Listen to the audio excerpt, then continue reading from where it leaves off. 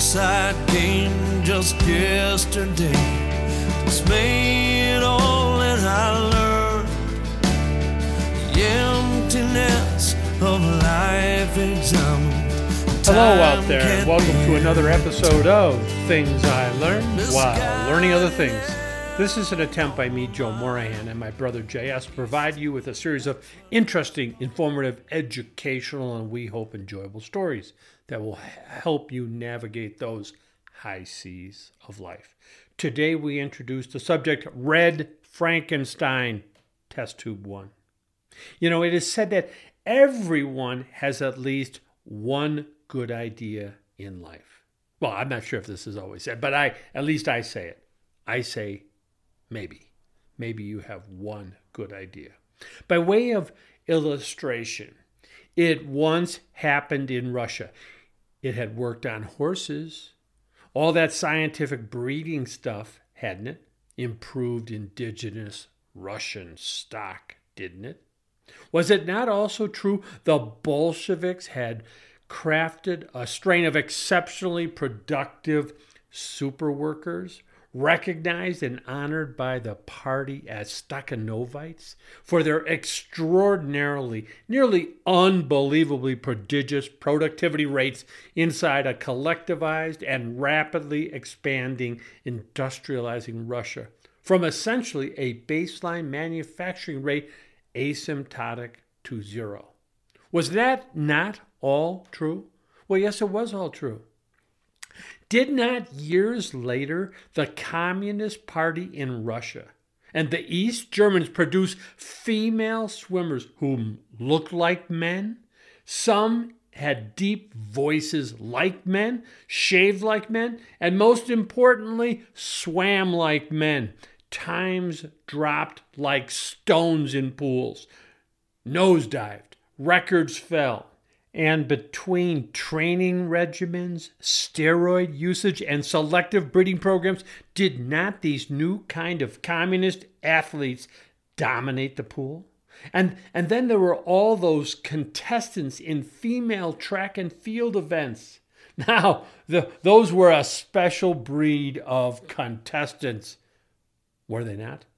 At the same time, Russia had produced out of Siberia a ferocious monster wrestler whom at 6'3", 287 pounds most resembled an angry Russian bear. He tossed around the mat opponents as if they were children. His name was Alexander Karelin. He didn't lose a match for 13 years.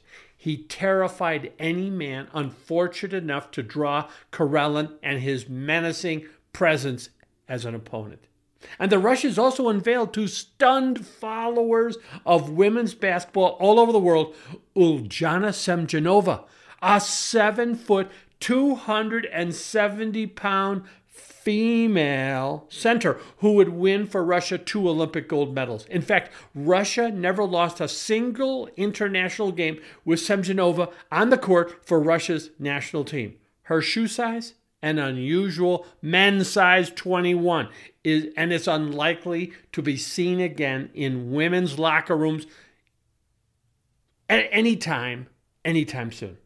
So in 1920, Russia, why not a new breed of humans? Well, not humans exactly. Something else really. A new species in essence. What was needed to accomplish this breakthrough feat? Investment funding and scientific ingenuity were called for. This was Stalin's Russia. So anything was possible. Well, anything Stalin wanted was possible anyway. What exactly would Stalin have to lose if he decided to invest a few of those excess state funds extracted from those dirty, nasty, no good enemies of the state, those greedy bastard kulaks? You know, throwing some money in support of a good cause, but what had been no doubt assessed, evaluated as no more than just a far-fetched long shot. A very strange plan, cultured in the infested petri dish of the mind of one very strange Russian scientist geneticist whom had formulated a plan by which he'd somehow create, out of a test tube in some lab, voila, he'd produce a true new super strong species of worker for beloved Mother Russia. Oh, yes, he would. A species never seen before on planet Earth. And of course, the best part, with so much pride, whatever these creatures might be that he'd create, they'd be Russians, comrades of a sort. And Russia, post the bloodbath that was the Bolshevik Revolution and all that followed, was it not true that they sure could use a little good news today? Now, a handsome, charismatic, a drug-addicted JFK, he might have asked why. Einstein, enshrouded in a giant smoke ring, he too might have asked why. Well, he would have asked it because God did not play dice. But Stalin, he asked only why not? For he just must have concluded, as he so often had, if things don't work out as planned, I'll just shoot the guy. He'd coined the phrase, no man, no problem, hadn't he? Well, yes, he had. So that alone was reason enough to conclude, why not? And lo and behold, that's just about how things did wind up. But first, the backstory, the idea. In 1926, the Bolshevik Revolution, just as the protagonist of that 1969 John Fogerty CCR hit song Lodi later set out on the road, and oh Lord, got stuck in Lodi. One weird Russian biologist by the name of Ilya Ivanov, he too set out on the road again, Willie Nelson style. In his case, Ivanov was headed for French West Africa by way of Paris with an idea. And once arrived in Guinea, in French West Africa, he planned to perform some very strange biological experiments sanctioned and financed by no less an authority than Joseph Stalin himself, supported by senior Russian Communist Party officials. This was despite the fact that Russia at that time really was hard-pressed for funds. Not unlike John Fogerty's protagonist of Lodi, whom unfortunately had also ran out of time and money. Ivanov was a noted, foremost, recognized authority figure in the specialized newfound field of artificial insemination, who'd employed his unique skill set already to bring to planet Earth, never before seen mixed hybrid animals such as the Zedonks, zebra-donkey combo, and Zubron, bison-cow cross. Why planet Earth needed such newly created bizarre species is anyone's guess, really. Why? For what purposes? Who knew? Who cares? Give me some green alligators and long-necked geese. Well, that's the kind of thinking, I guess, that drove Dr. Ivanov on. In any event, Dr. Ivanov, the cross-breeder, the wonderful Dr. Ivanov, had bigger plans now, more ambitious plans, and a mind and an imagination as fertile as H.G. Wells or Mary Shelley. Of this there is no doubt. He envisioned different kinds of life forms, and he intended to bring them to life, real life, not to make them stars in books of science fiction. No. These would be no less than the real deal, living, breathing, walking the earth specimens. At first, Ivanov brought his plans to Stalin. Now, I've got to admit, not only did this mad scientist appear to have brains, but he must have had guts, some nerve, and like the male kangaroo, was endowed with quite a set of big balls on him. Ivanov himself, obviously, was a rare, different breed. But on reflection, maybe also like the kangaroo, the national symbol of Australia, Ivanov had been also, he was endowed with a hard ass and a small brain as well. why? But why, oh why, would Stalin and the Bolsheviks agree to fund a project that really did seem more than a bit harebrained, very unlikely to work, and would pay no dividends?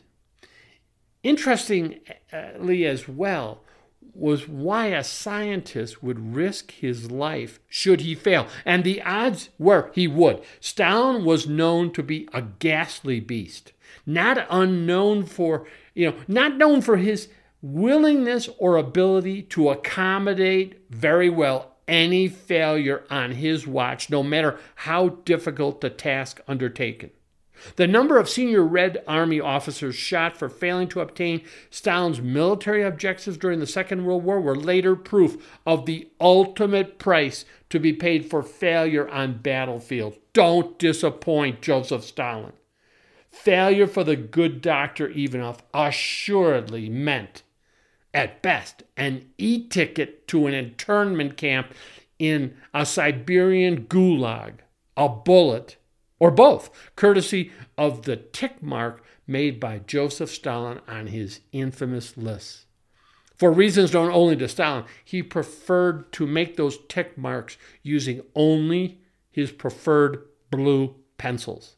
And by the way, it is with those same sharpened blue pencil that Stalin painstakingly drew detailed sketches of very menacing wolves during the long, arduous, never-ending meetings with comrades. Meetings that apparently bored the crap out of Stalin, bored him nearly to death. And you never want Stalin thinking about death. And his focus clearly was not on whatever was the subject at hand, nor was it on his fellow comrades in the meeting. His attention was paid only to the accuracy of his depiction of those scary wolves. Don't think that fellow comrades, weren't paying avid attention as those wolves slowly but surely, but inexorably came to life on Stalin's notepad. Those wolves had to be symbolic of something dangerous being in the wind. The leader wasn't doodling Picasso-like doves of peace. No, he was not. So we shall stop right here as Dr. Ivanov makes the plans he shares with Stalin.